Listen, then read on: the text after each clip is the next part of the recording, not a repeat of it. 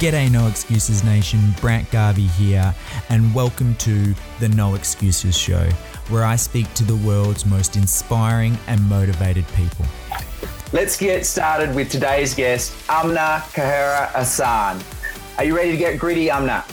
Let's do it. Yeah, awesome. Amna would be widely known as being instrumental in starting AFL, Women's AFL in Sydney, which I think is such a phenomenally cool thing. I'm so excited about the sport. I have many friends that are playing it here in WA in the female Dockers team, and also is passionate about facilitating difficult conversations. So let's now give you a chance to fill in a few of the blanks and share a bit more detail on who you are. So 8 years ago, I decided to start a women's AFL team in Western Sydney, unbeknownst to me that there would be an AFLW competition. So apart from a footballer, passionate advocate of all things girls and women, I am a 29-year-old Western Sydney-sider who just has a real passion for life and, going after the things that I believe in and what I dream in.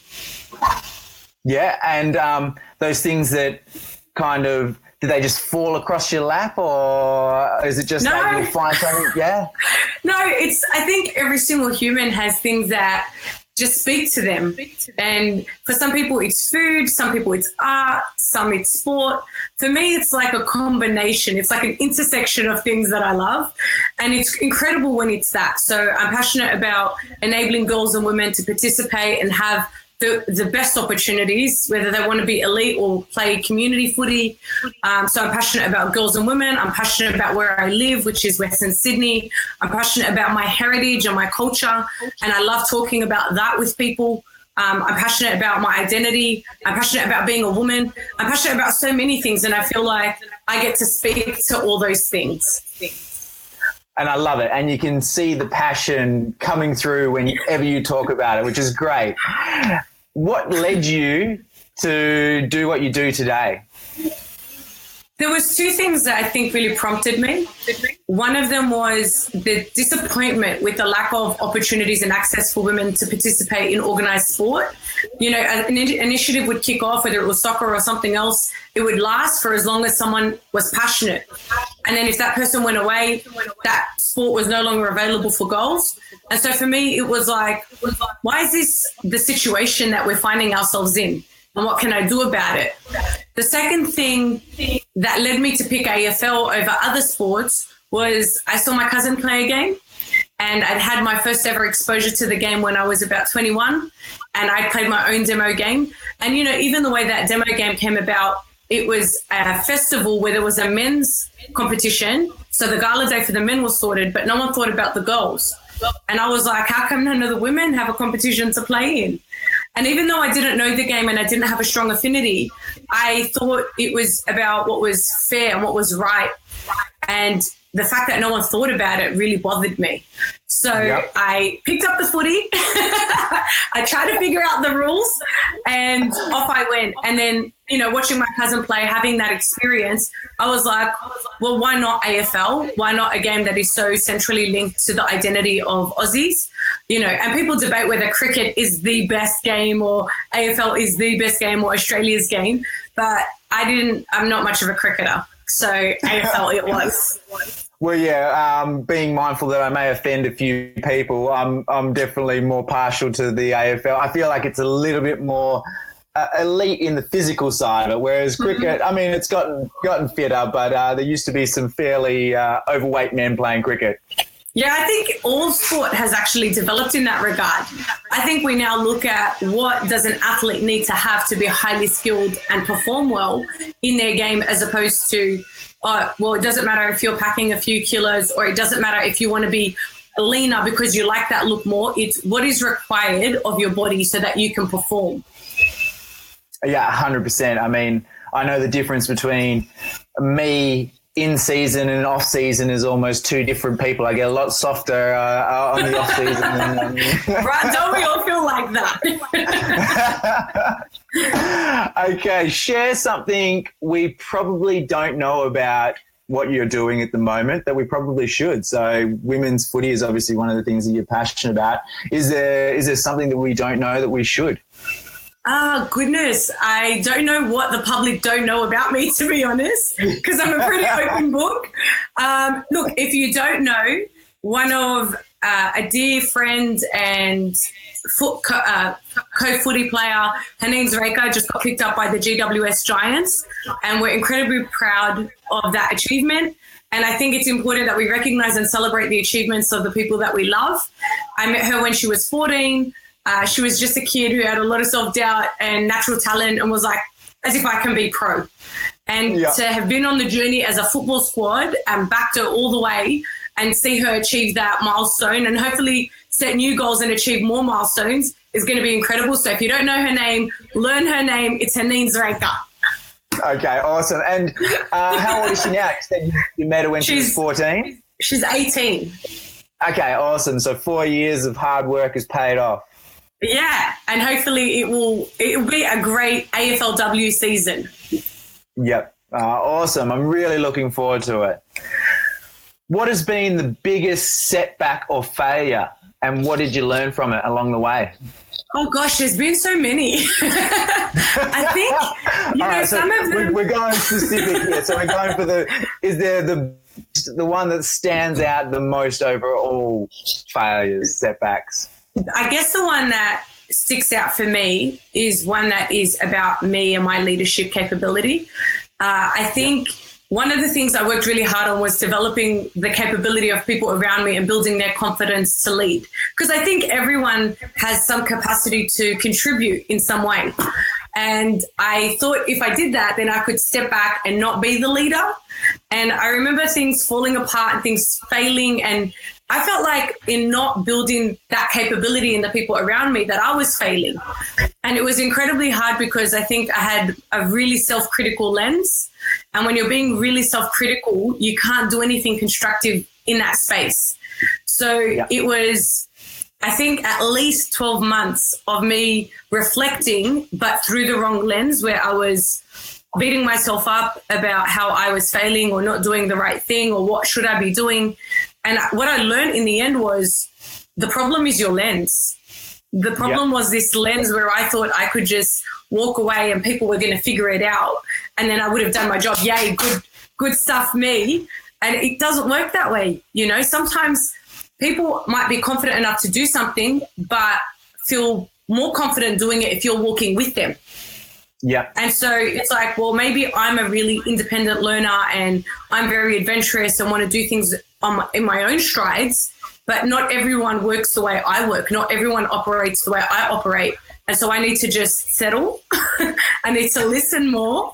And I just need to be connected to other people around me and see that not everyone sees things the way that I do. Yeah, I can imagine it being very difficult to inspire a group of people to continue on with a movement once the key person has stepped away. Yeah, and I think I had to change my perspective on what is success and what is failure, because I had defined success as if they feel confident and capable to lead in my absence, that is success. And I had to say, well, if they feel capable and confident and they're achieving and they have a strong sense of self-achievement, that is success. Yeah. The other stuff with me has to be what it is. Yeah. And it was a 12-month process to change your frame?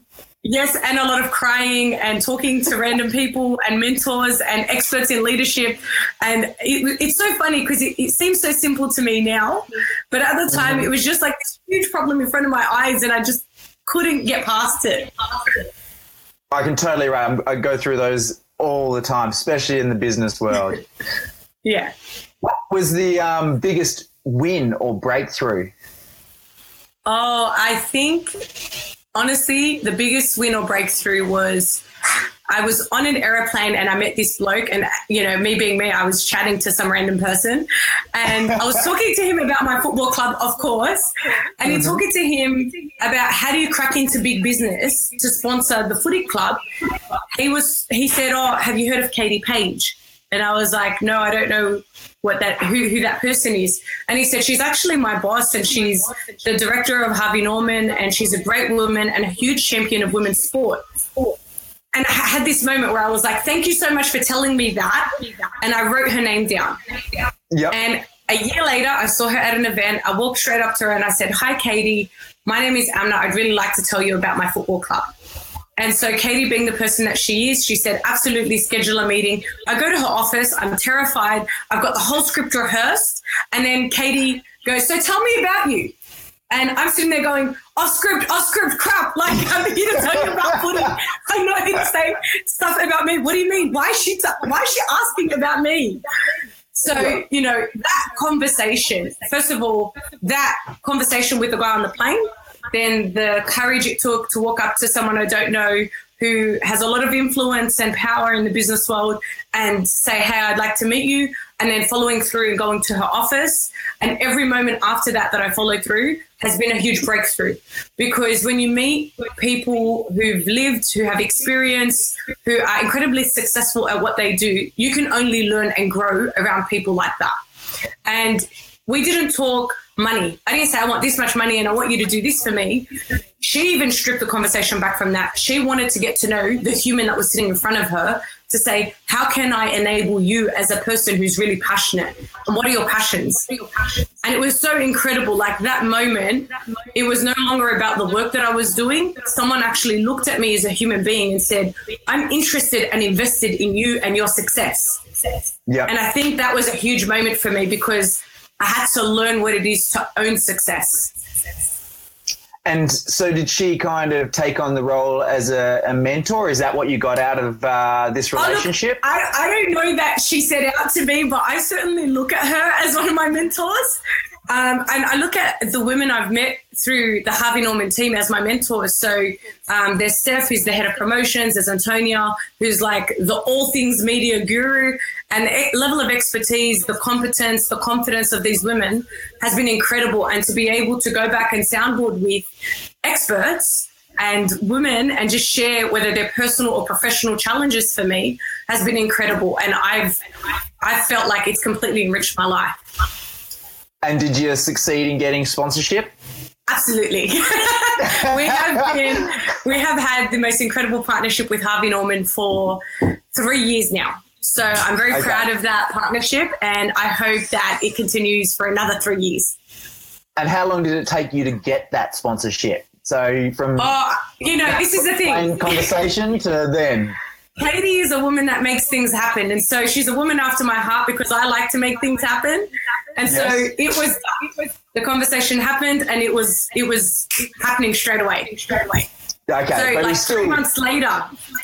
But was it a year since like the plane, like when you saw the guy on the plane versus meeting with Katie? What was kind of like that was process? 1 year. That was 1 year of me waiting for the right time. And so still probably a year and a half at least to get the sponsorship. Yeah, absolutely. And sometimes you gotta, for sure. You gotta wait for things. Like I knew what I wanted, but timing is everything, I think. And opportunities present themselves at different times. And I think even more so in sponsorship timing, it has to be the right place, the right time for the organizations to align. Yeah. What is the one thing that you're most passionate about today? Oh my God, you're asking me for one singular passion? The one thing that you're most... Okay, you can have more than one passion, but is there one that stands above the rest? Look, I think I've always, if I'm like true to my core, I have always been very passionate about social justice. And that's not an easy thing to be passionate about, because there's so much injustice in the world. And it's so hard to keep that positive light and hope when you see people feeling victimized or oppressed or really hurt and not heard. But if we say social justice, it encompasses enough things. And I think the thing that I think about when I reflect on myself is we can say that we're passionate about social justice, but what does that actually look like as an everyday human being? Like, how do I live that passion for caring for other human beings and their rights and the fact that they are heard and accepted and loved and cared for. And if they are being systemically oppressed, what am I consciously doing to remove that oppression? Through the small things in how I live. So, it's very challenging because if you know the clothes that you wear on your back are made at the hands of a child, what kind of choices? Like, you need to really think. When I drink a coffee cup and I throw it away and, we all love our coffee, I certainly do. What does that do to our environment? So I think about all the little things we do every day and we go, oh, yeah, I'm such a social justice advocate. But I think about all the little things and go, we're actually really hypocritical and we're not really that in tune. So I'm very passionate about being in tune and social justice.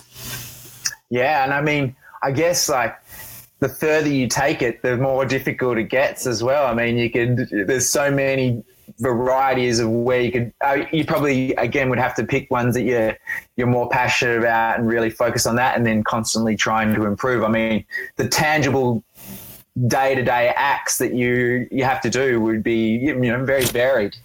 I think it's about living right. I always ask myself, like, are you living right? As long as I have a commitment to live right by others and by myself and true to my values, then I think we're on the way. It doesn't mean we'll get it right all the time. It just means the commitment to live right is there. Yeah, awesome. Look, I don't know if this is something that you had ever faced, but was there something holding you back from doing what you do today? There's always hurdles and things that hold you back. So when I was young, I felt like my age and my lack of mobility, so no license yet. When you're young, sometimes you feel really trapped, but I can only do so much because I can't take myself and bring myself. And then I got older and I felt really trapped by the perception of what it is to be a Muslim or an Arab or a woman. And so then I got older and I felt trapped by workplace culture. And then I got older and I was trapped by other things. And I think there are always things that make us feel trapped. And for me, the greatest gift has been learning how to overcome those obstacles so there are no excuses. Do you like that, Brad? Oh, I love that. I absolutely love it. Any way we can tie that in is awesome. You know how much I love your no excuses philosophy. I love it. I think it's what everyone should live by. Although I make plenty of excuses when I'm at training. Well, that's one of the things that I always say. Like, the goal is to be able to catch yourself and then correct course, because we all make excuses, but it's about getting better at catching yourself to it. Because so many times the first initial answer to anything is it's too hard, it can't be done. When we actually start to look at it, it's just a simple bunch of steps that we need to get from one point to the other. But yeah, very cleverly tying that in for me. Anytime. Right, we pick up the pace here. I've just got a few 2-word questions that I ask, which I want to know which side you sit on. So, winter or summer? Winter. Okay, awesome. Book or audio book? Book. Okay, great. Run or ride? Ooh, both. Are we allowed to say that? No, you're not allowed to say that. I'm a triathlete and I still have to choose one of them. Well, what do you choose? I would choose run. I'd be run all the way. Then I'll choose ride. Okay. We'll keep it even. Eat out or home cooked?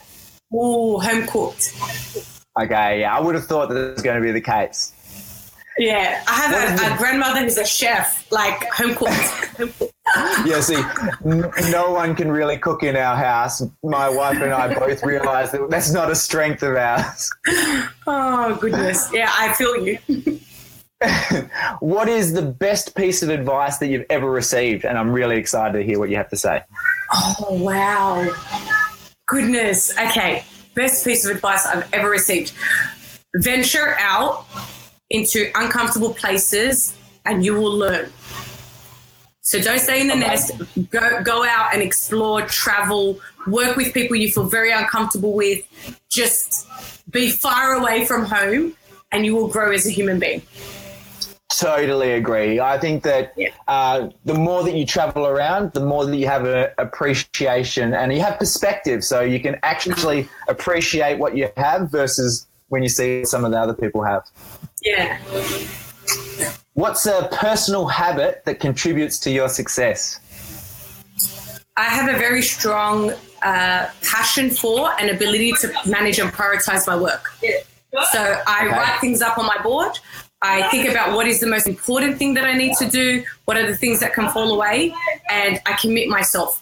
It's very easy. I have lots of ideas. It's very easy for me to get caught up in the next thing I want to do, but you have to do those core things consistently and you have to do them well. And I try my best to commit myself and do those things consistently. And so you'd say that that's something that you're good at? You're good at being able to stop having to spread yourself thin and focus on the core stuff that you need to? It's something I've actively worked on developing, because I think I was overcommitted and I felt like I'm not really giving my 100% to everything, so I'm never really satisfied. And the only way I could give the standard that I wanted, which was excellence, the only way I could achieve that excellence or strive for it was if I let go of some things. And that's hard when you're really enjoying being in different spaces, but you can't be everywhere. Note to self. You can't please everyone. 100%, you can't. I love this question. So what is something that you've bought for under $100 that has most improved your life? Books. Oh, yeah, that is totally it. I love reading. I love reading. I have a bookshelf if you'd like me to show you. Yeah. Can you see? Okay, it's a fairly stacked bookshelf. I mean, you're even putting books on top of books. And I've got books behind those books. So I'm all for reading. I have a book in my bag. I have a book on my bed. I have a book on my bedside. I have to force myself to not buy books. This is perfect, because I was just about to ask you, what is your favorite book at the moment and why? Okay, Buy Anything by Brené Brown. Okay. I love her as an author. The greatest book I ever read that sort of really transformed my thinking was The Gifts of Imperfection. Because I was a perfectionist, and she helped sort of challenge some of those behaviors and thoughts. And I was like, you really need to let go of some of this controlling behavior. Like, we act like it's a constructive thing. It's kind of crazy. We need to let it go. So that's a really good book to read. Okay, awesome. Now, what is one key takeaway you have for Grit Nation? Maintain the grit. Again, I love that. It's gritty. Like, you got to be willing to work hard. It means that you need to sometimes get your hands dirty. And if you just continue to apply yourself, you know, it might not be that grand thing that you expect in return, that payoff. The payoff might be something completely unexpected. And that's the most beautiful thing. I totally agree. And what's the best way that Grit Nation can connect with you? I'm on Instagram, LinkedIn, Facebook. My number is all over the internet, as is my email. It is so easy to find me. So you're not keeping under the radar then on the internet?